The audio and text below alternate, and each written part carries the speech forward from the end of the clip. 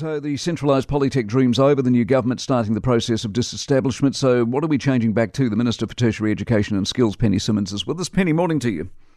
Good morning. No one better qualified to do this than you. You know what a good, successful institute's all about. Are we going to have a bunch of them?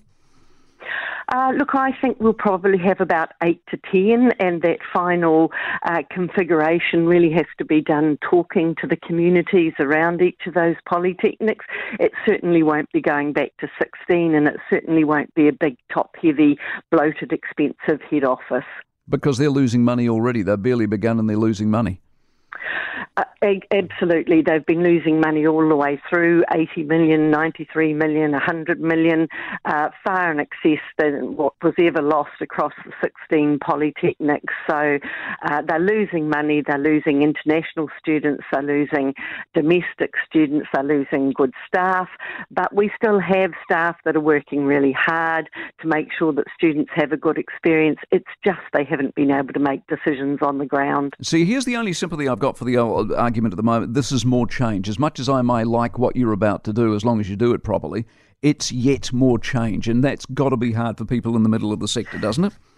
Very hard, and we have to be very focused on keeping students safe throughout this and making sure we're working with communities and employers. It is very hard, but you have to remember staff have been on tenterhooks since April 2020 waiting to see what was going to come out of this present situation. So we need to move quickly over the next 5-6 months to get things sorted out for them, but they will know that delivery on the campus is what needs to continue. It's that management layer, it's that decision-making layer that needs to change. So the staff on the ground will keep doing what they've been doing so well throughout this. Was there any value to the centralised model in the sense that there are too many handicraft courses, too many weird courses, and at least in a centralised model you can control how much stuff you're doing, therefore you got your supply-demand curve going right? Look, there's some value in some shared services. There's no doubt about that, and we will be going to some shared services.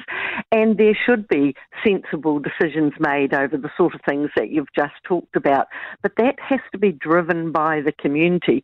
Quite frankly, if the community wanted handicraft courses and they could be sustainable financially and with student numbers, then I guess that's what the community wanted to be focused on. There shouldn't be many communities focused on that, but we're decision-making back. If there's strong engineering and agriculture in regions, if there are emerging industries like animation, they should be what the communities are saying need funded.